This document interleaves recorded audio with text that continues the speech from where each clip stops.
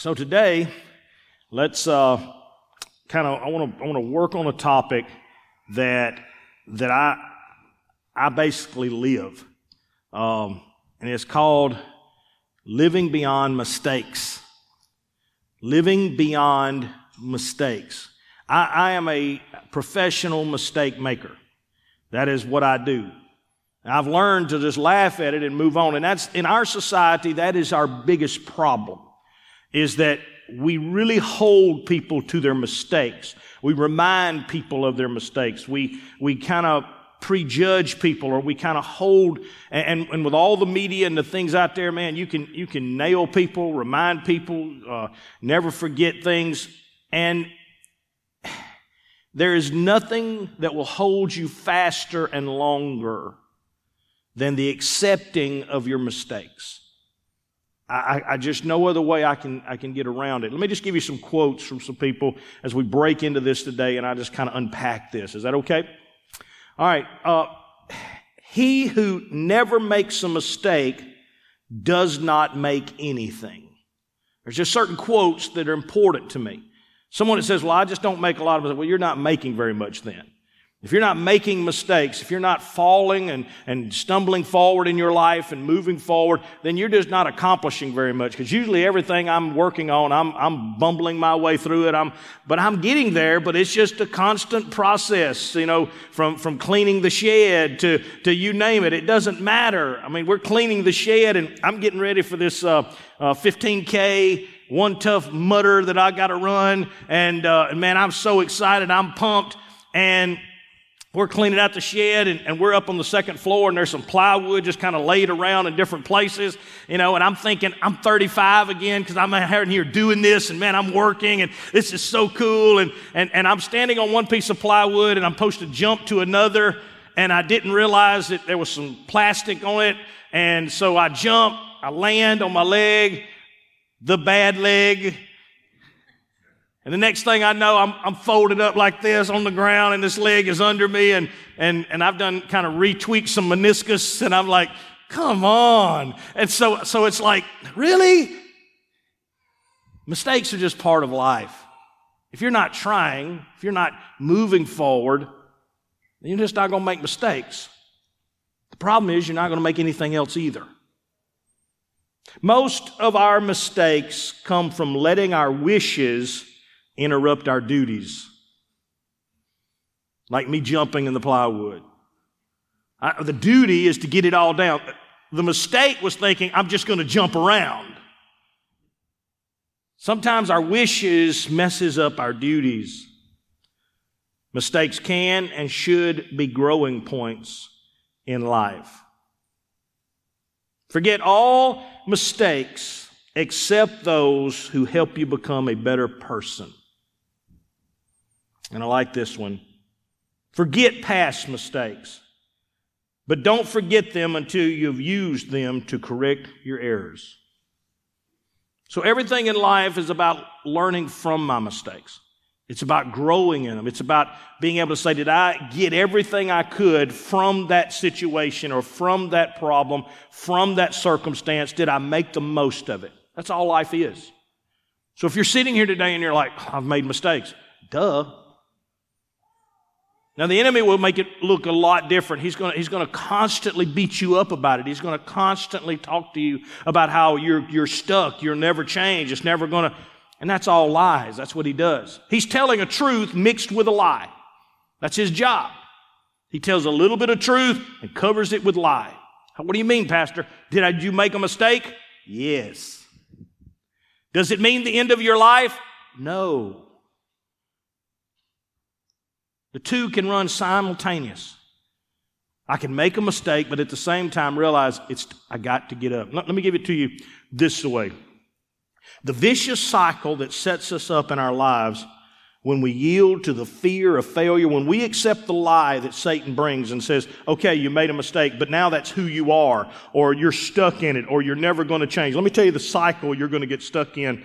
And maybe some of you in this room are stuck in this cycle right now. First thing that happens is fear. Fear is going to grip you because you got embarrassed. It was humiliating. You didn't like it. You don't ever want to repeat it. It's just everything. I don't want to talk about it. It's over. Let's just not talk about it. But the problem is that I hold on to the fear of it, that it might happen again, or the fear that I would ever be embarrassed again, or the fear that something would happen. And fear then leads to your next problem, which is inactivity. Fear paralyzes you. Fear stops you from trying. Fear stops you from moving forward. And the first thing that fear is going to do, anytime we make a mistake and we're like, oh man, did anybody see that? Did somebody? And if you can't quickly laugh it off, just like when I was up there in the attic, I think Kirkland was with me at the time, or somebody, I think it was Kirkland. It was Chase, my bad. Chase was up there, was one of them. I'm like, really? Of course, the first question they ask her, are you all right? You know, like, hey, old man, are you okay? I'm like, really? And I just like jump up. I'm like, yeah, I'm fine. I'm fine. I'm fine. Ain't nothing wrong. You know, it's like, I just want to go home. I just want to prop my leg up real high right now and think about this. When we make mistakes, fear grips us. But then the problem is that inactivity then is the next thing. Well, I'm never going to do that again. Well, that's the last time anybody embarrasses me like that. That's the last time I ever do that. You know how many times I've preached sermons and walked away and said, well, that's the last time I'm preaching. I'm going back to the grocery business. That's the last time I go through that. That's the last time I feel when I've sung songs and my voice is just totally off. And you're just like, that's embarrassing, man. That was bad. I'll never do that again. Inactivity then leads to the next problem, inexperience. See, what you've got to learn is that when you make a mistake, maybe it's something you're not used to, maybe it's something you haven't done for a long time, it's something you haven't grown accustomed to, then when you make a mistake and fear grips you and you become inactive, let me tell you what happens. You never get better. You're never going to get better. Your inactivity will eventually lead you to more inexperience. Now, when I'll go up in that attic and somebody's walking around with me, I'm like, look, be careful. There's people that have got hurt up here. I'm just saying. Take it from an old man. There are people who have hurt themselves walking around in these rafters. Really? Who? I don't know, remember who, but I'm just saying it's happened. It has happened. So if I would just become inactive, then I don't have the experience anymore, and but I just go right back up there. I learn what I did wrong. I don't do that again. Now, does that mean I'm never going to have another problem? No. It just sets me up for the next one. The next one was worse than my leg. Because after we did that, we were moving insulation and stuff, and I'm thinking, okay, I'm limping around. They can't get any worse than this. And I grabbed this insulation, and it's real heavy. And I'm like, I don't understand why this insulation is so heavy. And I grab it, and about that time, and you got to understand, I'm straddling two joists and just rafters, and I'm just sitting there like this, and I pick it up, and about that time, boom! I mean, the biggest possum I've ever seen in my life. I kid you not. Y'all think I make this stuff up, but there was people actually there. They can tell you this happened. I'm holding this bag of insulation. I can't go anywhere. I'm stuck. I got one bad leg now. I mean, it's just like I'm just going to fight my way out of whatever. He hits the ground, and I mean, he is huge. Tail seems like this long. I mean, he's huge. And he's looking straight up at me. And I'm like, oh, man, you got to be kidding me. I need to get out of this attic. Luckily, he chose to run toward Kirkland. Yeah. I kid you not. Just trying to do something good. You're going to have mistakes. And what you're doing is you're laughing at me.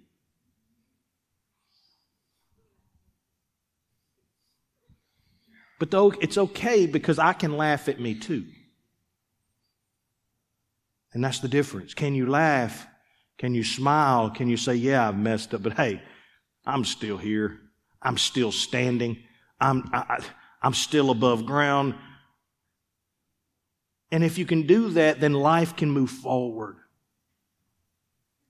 Let me tell you what happens next. If fear creates inactivity, then you gain inexperience. Then when the next problem comes, you have inability.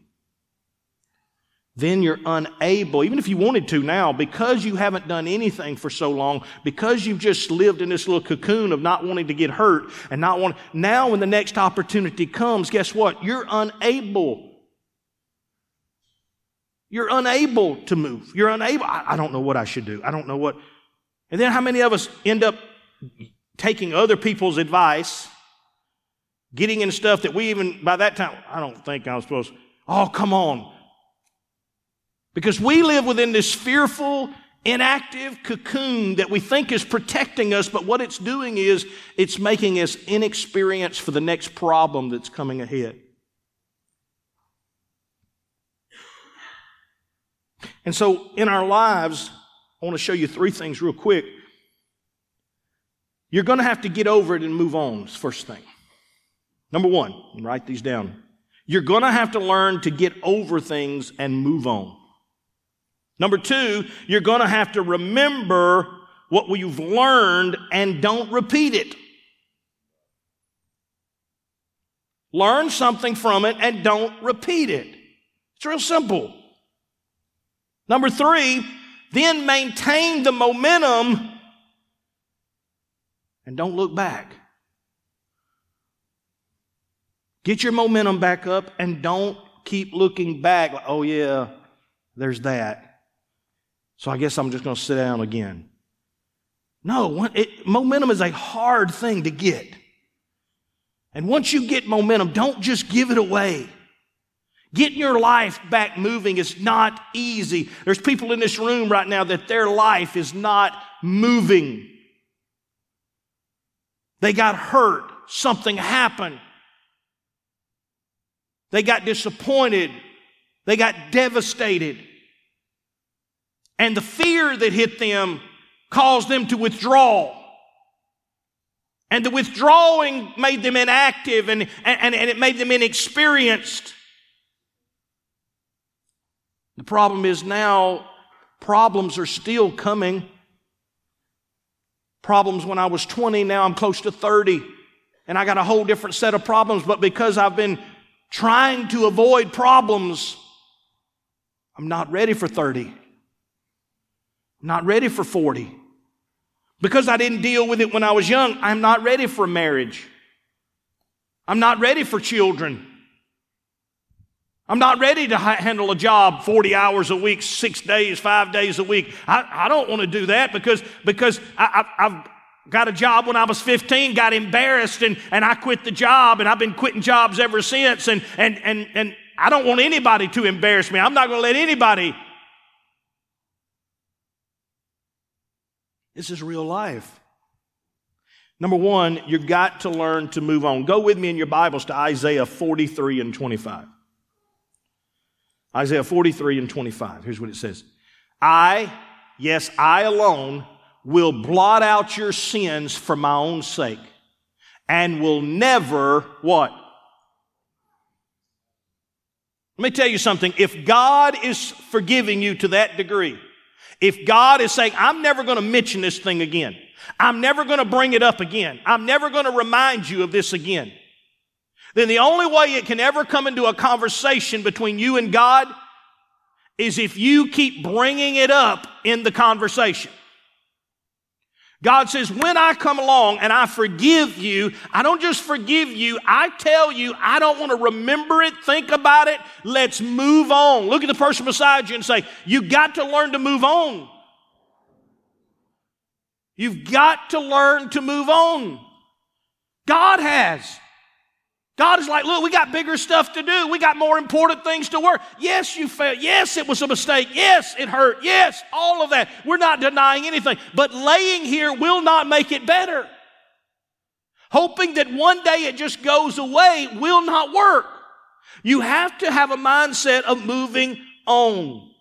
One person said it this way: there's no doubt in my mind that there are many ways to be a winner, but there is really only one way to be a loser, and that is to fall and not look beyond your failures. The only way you can ever fail in life is to fall and to constantly be living in that failure over and over and over. Go with me in your Bibles to Romans 3:23. For everyone has sinned. Just go ahead and make everybody around here feel better. Just look up and say, I'm a big mess up. Does that make everybody feel better? I'm a big mess up. And God just says, let me just go ahead and fix it for everybody in the room. You all are mess ups. You all have sinned. You all have made mistakes. We all fall short. Or sometimes jump too short or whatever. But we all make mistakes. It's part of life. Go with me in your Bibles to Romans 8:1. So now there is no condemnation for those who belong to, what did Isaiah say? You're forgiven. I'm the one that does it. In Romans, Paul comes back and says the same thing. God doesn't remind you. God's not beating you up. God's not holding it over your head. God's not against you. There's no condemnation to those who have accepted the love, have accepted the forgiveness of Christ. So forgive yourself. What do I need to do, Brother Lott? Realize it, confess it, repent of it, and move on. Don't allow your mistakes to keep you out of the game.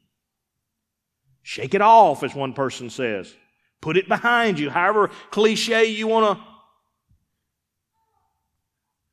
Get up. Quit laying there. Number 2. Remember then what you've learned. The only thing I ever pull from my mistakes are the things that I learned. So people bump into me now and they say, how do you know how to do so much? And I could show them all the scars on my body, and I could show them or I just tell them, look, I've just done a lot of stuff through my life. You're going to learn if you keep doing a lot of stuff. Some of it good, some of it don't do that. But I've learned. James 1:2 says it this way. Go there with me. James 1:2.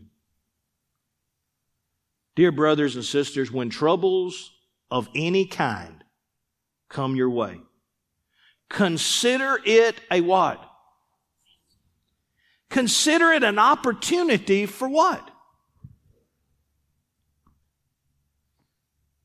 Really? That's your advice? Yes. That's biblical advice of how to live your life better than what you're living. Is when any kind of trouble of any kind comes your way, whether self-inflicted, inflicted by others, whether it's something you did or something somebody did, whatever has taken place, consider it an opportunity for great. Let me tell you, one of the biggest flaws of this society is we just don't laugh at ourselves. We don't laugh at ourselves. We take everything personal. We take everything. And some of it may be true. You may be ugly. But you can't fix it by frowning. You're just uglier. Just smile. Say, well, that ain't my gift. But at least I'm not dumb. Just accept it. You can't have it every way, any way, and position everything. It's just not going to work that way. So when I tell you guys, look, I'm not the brightest cookie in the jar, you would think, why don't you say that about it? Because it's true. It's true. If I ever write you a letter and you can't hardly read it, you'll realize it.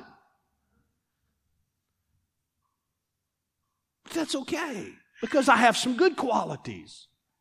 I can laugh about the things that I'm not the greatest at. I can laugh about the things I don't do the best at. I can laugh. And I can be laughed at. It's okay. Let me show it to you in an illustration. Your life can be written in 5 chapters. One of these chapters is your life. Now you tell me which one it is. I walked down a street, and there was a deep hole in the sidewalk. So every person in this room, this is your life story. I walked down the street, there was a deep hole in the sidewalk. I fell in. I am lost. I am helpless. It isn't my fault. And it's taken me forever to try to find a way out. That might be your story. Chapter 2 could go like this. I walked down a street, there was a deep hole in the sidewalk. I pretended I didn't see it. And I fell in again. I can't believe I'm in the same place. But it isn't my fault. It still takes a long time to get out of this thing. Chapter 3. I'm walking down the sidewalk. Same street. There's a deep hole in the sidewalk. I see it there. I still fall in. It's a habit. My eyes are open, but I can't help myself. I don't know where I am. And it's my fault. But I get out of it immediately. Chapter 4. I walk down the same street. There's a deep hole in the sidewalk, and I just walk around it. It's good. But chapter 5 says this. I walk down another street.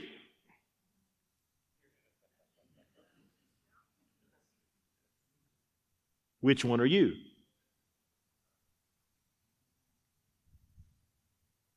First time I walked down, I fell in. It took me a long time to get out. Second time, same darn hole. Oh, man, how dumb can he be? Third time, I know it's there. I fall in it, but I know how to get out of it now. By fourth, I see it, just walk around it. But hopefully one day I get smart enough to where when I get close to that street, you know, there's a hole in the sidewalk there. I'd prefer not to even mess with it. Where are you in life?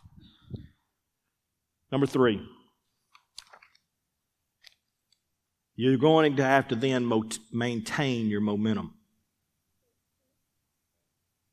If you're going to live life, get up, keep going, you're going to have to learn to maintain momentum. Making the right plans and learning from our mistakes is the only beginning. We have to follow through. Go with me to Hebrews 12, 1 through 3. Hebrews 12, 1 through 3. Listen, you've got to learn to not give up. You've got to learn to get up. You've got to learn to don't give out. You've got to learn to finish strong. And I know I'm just setting up what I'm fixing to say, but I want to say what I've told you. Listen to what it says. Therefore, since we are surrounded by such a great, huge crowd of witnesses to the life of faith, let us strip off every weight that slows us down. Especially the what? Or holes in the sidewalk. The quicker you can strip them off, the quicker you can get them out of your life, the quicker you can remove them, the easier the run. Especially the sins that so easily strip us or trips us up, and let us run with endurance the race God has set before us. We do this by keeping our eyes on Jesus, the champion who initiates and perfects our faith. Because of the joy awaiting him, he endured the cross, disregarding its shame. Notice now, the laughter, the pain, the discomfort. He ran his race. That's what he did. We honor Jesus because he ran his race perfectly. And our job in life is to imitate Him to the best of our ability so that we, even though we make mistakes, can to the best of our ability imitate Him running a perfect race. We do this by keeping our eyes on Jesus, the champion who initiates and perfects our faith. Because of the joy awaiting Him, He endured the cross, disregarding its shame. Now He is seated in the place of honor beside God's throne. Think of all the hostility He endured from sinful people. Then you won't become... See, when I make a mistake, I think of Peter. When I make a mistake, I think of others. And I think of, look, everybody's made mistakes. John Maxwell wrote a beautiful book. If you ever want to get past a lot of that, it's called Failing Forward. He wrote it many, many years ago, but it's a great book. And all it talks about, he just takes different people through history, people who had the Honda motorcycles or Coca-Cola or different companies, and he says, all of them failed. And then they got up and they figured it out. Or they kept trying and didn't quit. They did just this. Think of all the hostility He endured from sinful people. Then you won't become weary and give up. That's all life is. Now, get to my message. Go with me in your Bibles to Luke 7. Verses 36 through 50, and this is the story I need to show you of what I just taught you.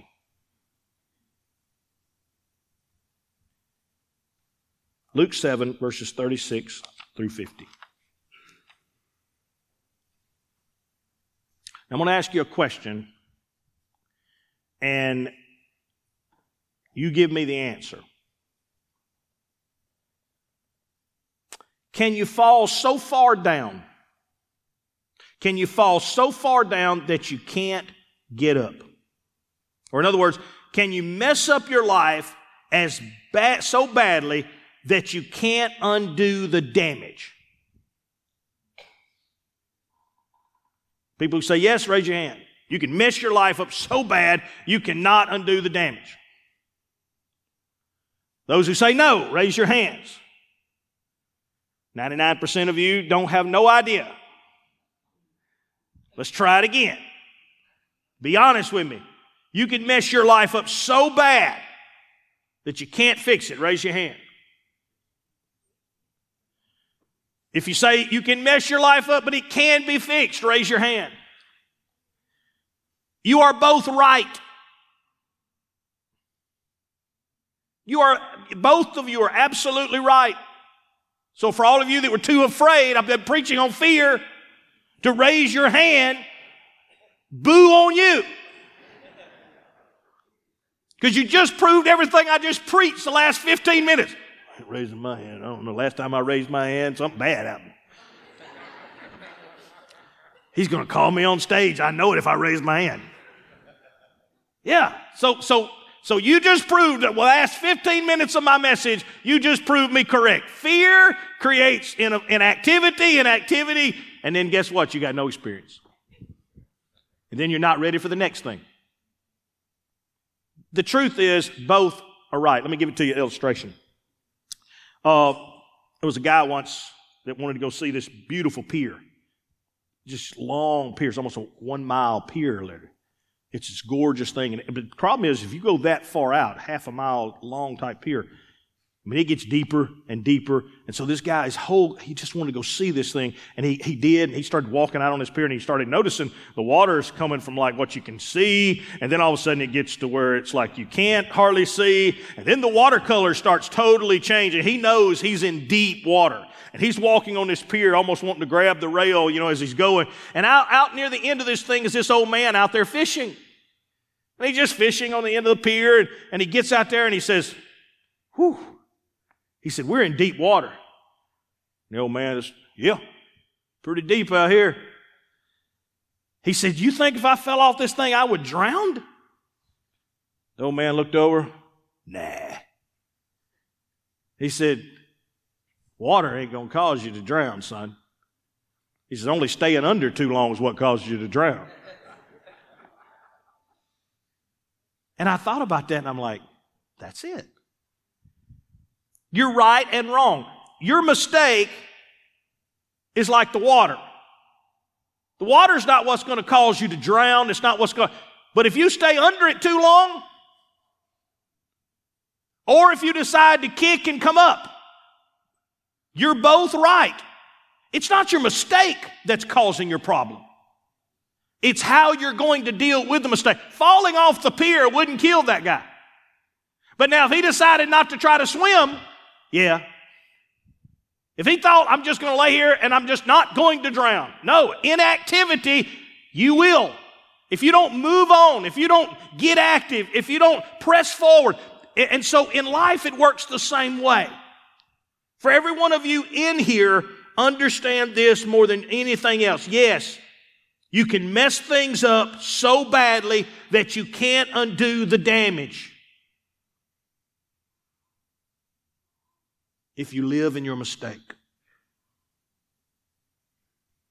And no, you can't mess up so badly that you can't undo the damage if you decide that I'm not going to lay here and do nothing. I said that because here's our story. One of the Pharisees asked Jesus to have dinner with him. So Jesus went to his home and sat down to eat. Then a certain immoral woman from the city heard that he was eating there, and she brought a beautiful alabaster jar filled with expensive perfume. She knelt at his feet and wept. Her tears fell on his feet, and she wiped them off with her hair. Then she kept kissing his feet and putting perfume on them. When the Pharisee who had invited him saw this, he said to himself, if this man were a prophet, he would have known what woman this was touching him. She's a sinner. Then Jesus told him, and Jesus answered his thoughts. Simon, he said unto the Pharisee, I have something to say to you. Go ahead, teacher, Simon replied. Then Jesus told him this story. A man loaned money to two people, 500 pieces of silver to one and 50 pieces of silver to the other. But neither of them could repay him, so he kindly forgave them both, canceling their debts. Who do you suppose loved him more after that? Simon answered, I suppose the one whom he had canceled the larger debt. That's right, Jesus said. Then he turned to the woman and said to Simon, look at this woman kneeling here. When I entered your home, you didn't offer me water to wash the dust from my feet, but she has washed them with the tears and wiped them with her hair. You didn't greet me with a kiss, but from the time I have come in, she has not ceased to kissing my feet. You neglected the courtesy of olive oil to anoint my head, but she has anointed my feet with rare perfume. I tell you, her sins, and they are many. I like the way he says that. She's made her mistakes. And buddy, she's made some doozies. That's what he says. She has royally messed it up. Have been forgiven. So she has shown me much love, but a person who is forgiven little shows only little love. Then Jesus said to the woman, your sins are forgiven. The men at the table said among themselves, who is this man that he goes around forgiving sins? And Jesus said to the woman, your faith saved you. Go in peace. See, there's two people that fell off the pier.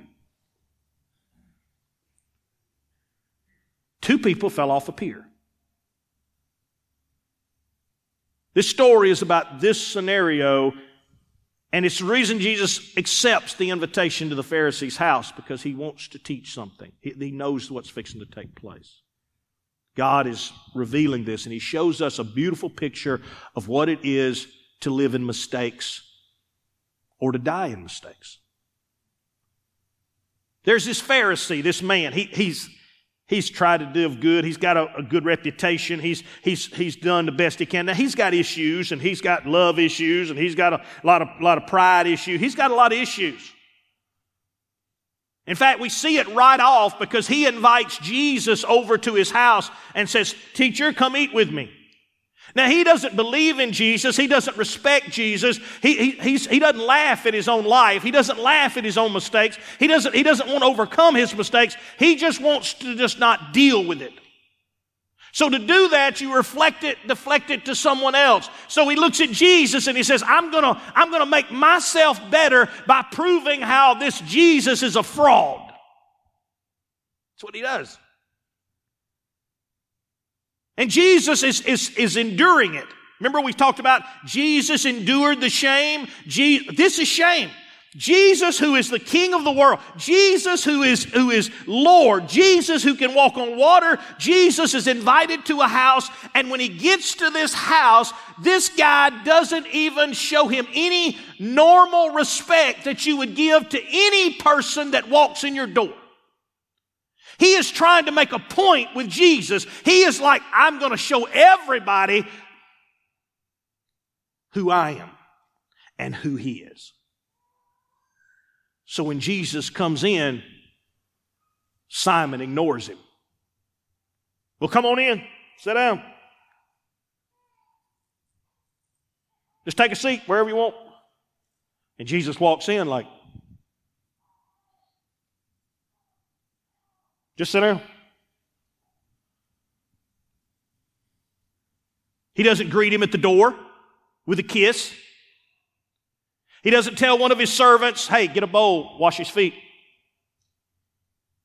He doesn't tell one of the other servants, hey, where's the olive oil? Anoint his head so the whole room smells good. Because you got to understand, these are people that don't take baths as normal as everybody else. These are people that they walk among animals all the time, so their feet stink, everything. I mean, this is just the culture. So when you walked into a room and you fixed to put 15 guys in a room, you might want to bust open the olive oil. Yeah. Y'all know where flowers, bouquets came from, don't you? Bouquets originated because usually when two people were going to go to the preacher's house to get married, usually they both stank. And the girl would tote flowers to mask the smell. Oh, I ain't got time to go there.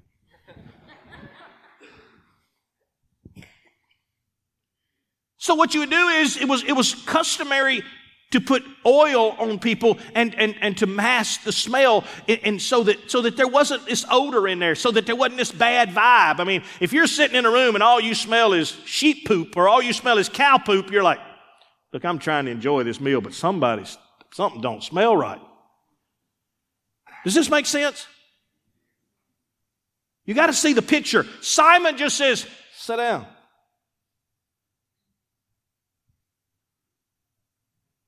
Jesus is like, Jesus could have said, look, I ain't putting up with this junk.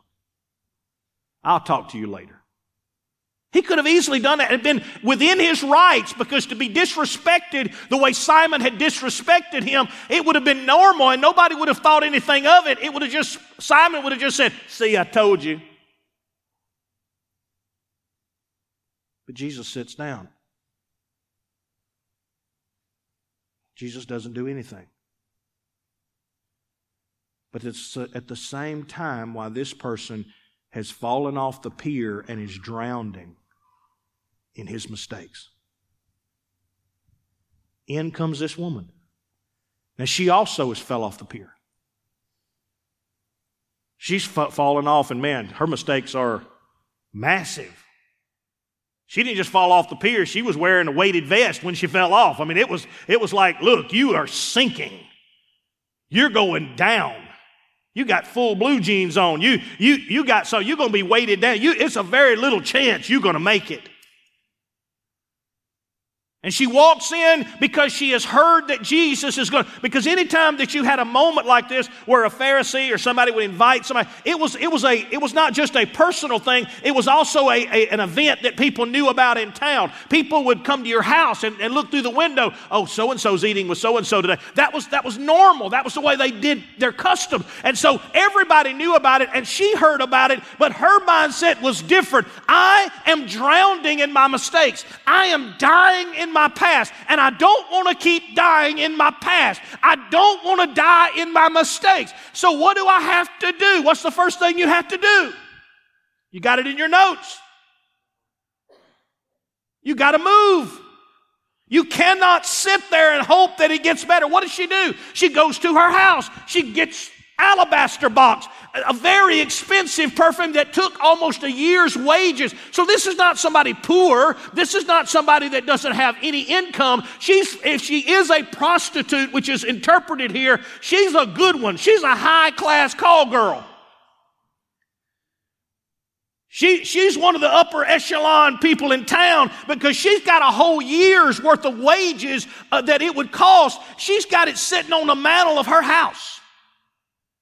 She's somebody's mistress, and she is wealthy at what she does. She's not just a vagabond. She is wealthy. But yet here's this lady that says, all of the stuff that I got, all the stuff that it's accumulated for me, everything has not taken away the weight of my mistakes. It's not taken away the guilt. I'm still stuck right here, and I'm tired of being. So the first thing I have to do is I have to learn to move.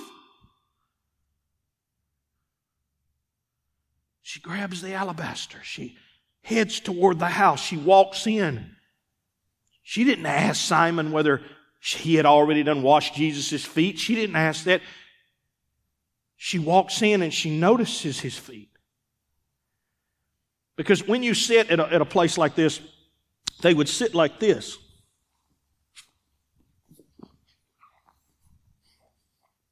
On a pillow. Your feet would always be behind you. So when she walks in, she can see his feet. That's why he can keep talking to Simon while she's not under a table. I'm just trying to help you out. And I was trying, she's not like under the table wiping his feet. No, he's sitting on a pillow like this, reclined. And they're all in a circle. And she comes in and she notices the bottom of his feet. She notices nobody's cleaned his feet. Nobody has done homage to him. Nobody. And here in her hands is the opportunity. I can do something. And she begins to cry on his feet. And then she takes her hair and she wipes his feet. And then she breaks the alabaster box. And the smell, the perfume covers the entire room.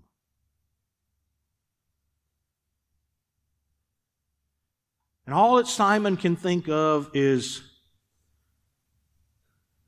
boy, that's a bad person. Let me tell you something. You're going to bump into a lot of people in your life that all they can tell you is, you're a bad person. Let me tell you why. Because they're so worried about getting that splinter out of your eye that they don't take time to get the telephone pole out of theirs. We all make mistakes.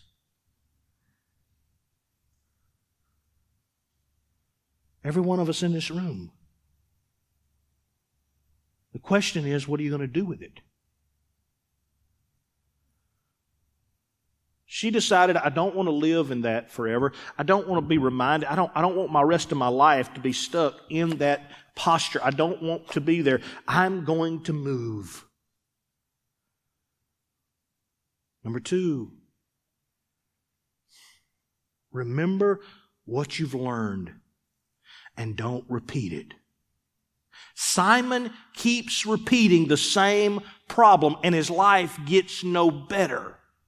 He just gets more bitter. He gets more religious. He gets more cynical. He's so cynical that now Jesus could walk in his house and he won't even wash his feet. He won't even acknowledge him. He won't even kiss him on the cheek and say, welcome to my house. He has gotten so withdrawn that in front of the person that could save him, no. Some of you sitting here, you can get so withdrawn that you can be covered in mistakes sitting in this room, and knowing that the person that can set you free is just a few steps away, and all you have to do is humble yourself and ask, and yet you cross your arms and say, not me. It's not falling off the pier that kills you. You don't drown from that. You drowned from not moving. You drown from thinking, oh, well, I guess I deserve to die. I fell off the pier. How dumb. I mean, anybody dumb enough to fall off the pier ought to die. And in my inactivity and my constantly reminding myself of my past mistakes keeps dragging me back. Number 3, you've got to maintain the momentum and not look. When she started, she could have just got started and saw how cynical everybody was and how everybody was looking at her and kind of like laughing and everything. Same way Jesus was. But she doesn't. She doesn't just start crying on his, like some of us will just cry a little bit at an altar and it's like, well, I've kind of showed everybody. No. I mean, if just keep pressing. Don't stop. Keep moving. Don't stop. Keep going. Don't stop. You got a good start. Now let it roll. Let it roll. Keep chasing. Yeah, but people are probably, how many times have you ever been to an altar and think, well, I bet everybody else is getting up now, so I probably need to get up too. Listen, she wasn't worried about what was going on around. She wasn't worried about what everybody else in the room was doing. She got momentum. I'm moving now. I'm already in this thing now. I'm not worried about what everybody else thinks. I come to finish this thing and I'm not leaving until I'm finished. And she didn't just cry and wipe. She could have said, well, I'll just save the alabaster for later. No, I've come this far. Let's do the rest. Let's finish it off. I've already done everything. So when Jesus looks at Simon, he says, Simon, which one do you think loves me more? She's done what you wouldn't do. No wonder he looks at her with all of her sin and all of her past. And he says, your sins are forgiven. Don't worry. There'll still be people that'll post something on Facebook about you. There'll still be people that'll talk about you behind your back. Even though Jesus himself looked at her and says, you are forgiven. Go in peace. You're good. Simon and his buddies still look at each other like, who is this forgives? Who do you think he is? Doesn't he know who she is?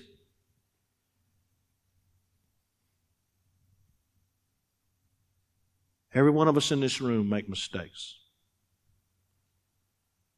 But it's what you do with those mistakes that will determine your life.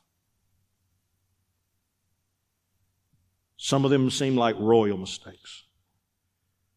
Some of them seem too big to overcome. And the answer to that question is yes and no.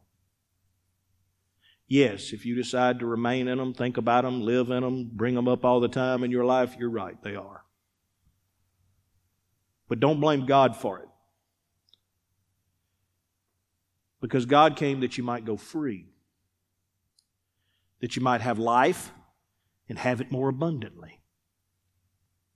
God came that your sins that were as scarlet would be white as snow. And that whatever the world calls your past, God says, I don't remember it anymore. So the question is, if you've fallen off the pier this morning, what are you going to do about it? Will you stand?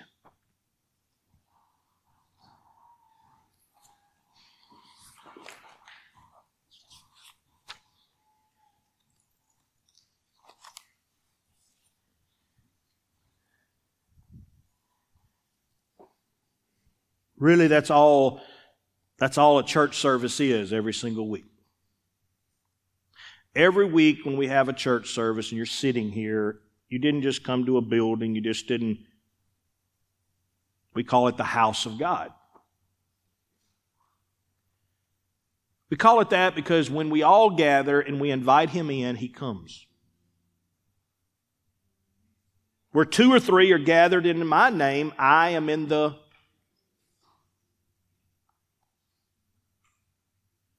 So that means right now that Jesus is here. That's all it means.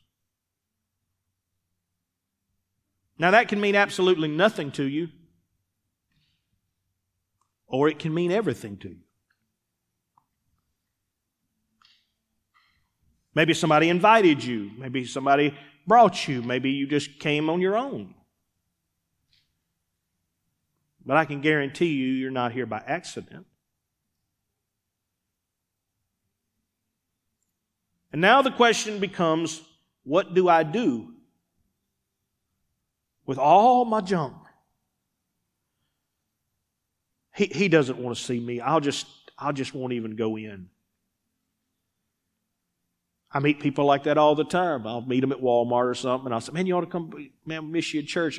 Brother, a lot if I came in, the walls would fall down, all the stuff. And I just smile. I'm like, no.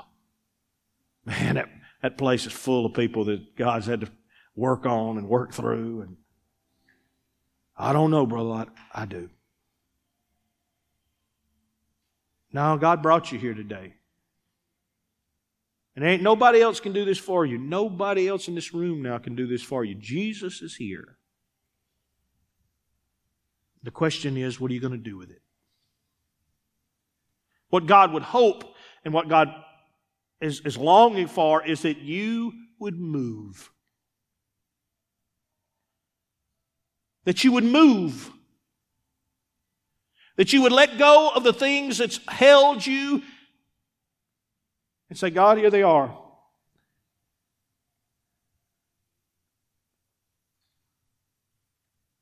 You got momentum. You got this far. Think about it. You got up this morning. You got ready. The enemy was telling you, ain't no reason to go today. It's, you don't feel good. Man, you pressed through. You got momentum. You got all the way here, made it through praise, even though you had to hold your fingers in your ears probably. And it's like, oh, that's so loud. You made it through all of that. You heard it, Pastor Lott's long sermon, and you're like, oh, what are we going to eat? And you made it through all of that, and now you're standing.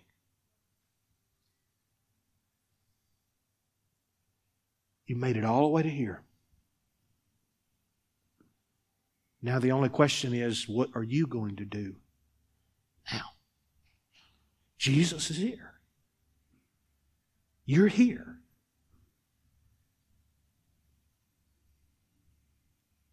You say, Pastor, I know what to do. I got momentum. And I'm going on through. I'm not stopping here and sit back down and go back to the car and feel bad again and like, oh, why didn't I go to the altar? Man, I got it. All of it's been set up for me at this moment. I got it. If that's you in this room with every head bowed, every eye closed, because I don't want to embarrass anybody. If that's you this morning that says, Pastor, that's me you've been talking about. That's me that my mistakes is drowning me. It's me that needs to get to moving. It's me that has to move past what has happened or what took place or what things. And that's me.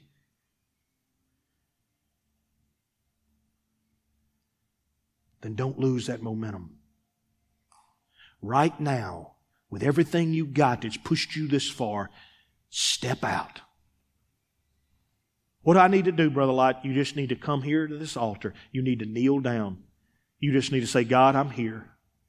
And I'm ready to lay down my past and pick up my future. Yeah, I've made some mistakes, but I'm not dying here. Yeah, I fell off the pier, but I'm not dying here. Yeah, I did some things wrong, but you know what? That don't mean the rest of my life is wrong. You have to make the choice. Every person. You can't do it for somebody. You can't make somebody. And I'm not trying to make you this morning. I'm not trying to embarrass you this morning. I'm just telling you, Jesus is here. You can either decide to sit there off the pier and people watch you drown, or you can decide, I wasn't born to drown. I was born to kick. I was born to run. That lady had one quality that Simon didn't have. She was willing to go run. She was willing to move. She was willing, and Jesus said, those that do that love much, because they realize they've been forgiven much. Father, this morning, I speak over every person at this altar exactly what Jesus spoke over her. Daughter, or sir, for what you've done right now, it's not your actions, it's not your ability, it's not your pretty words, it's your faith. Your faith right now that stepped out, let me tell you something, it's made you whole.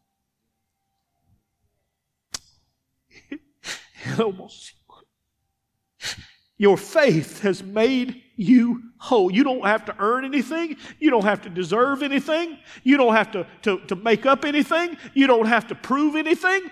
You don't have to do anything. Your faith has made you whole.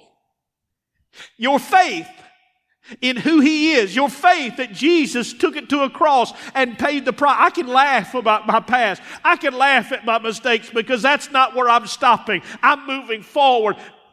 Jesus says, go on in peace now.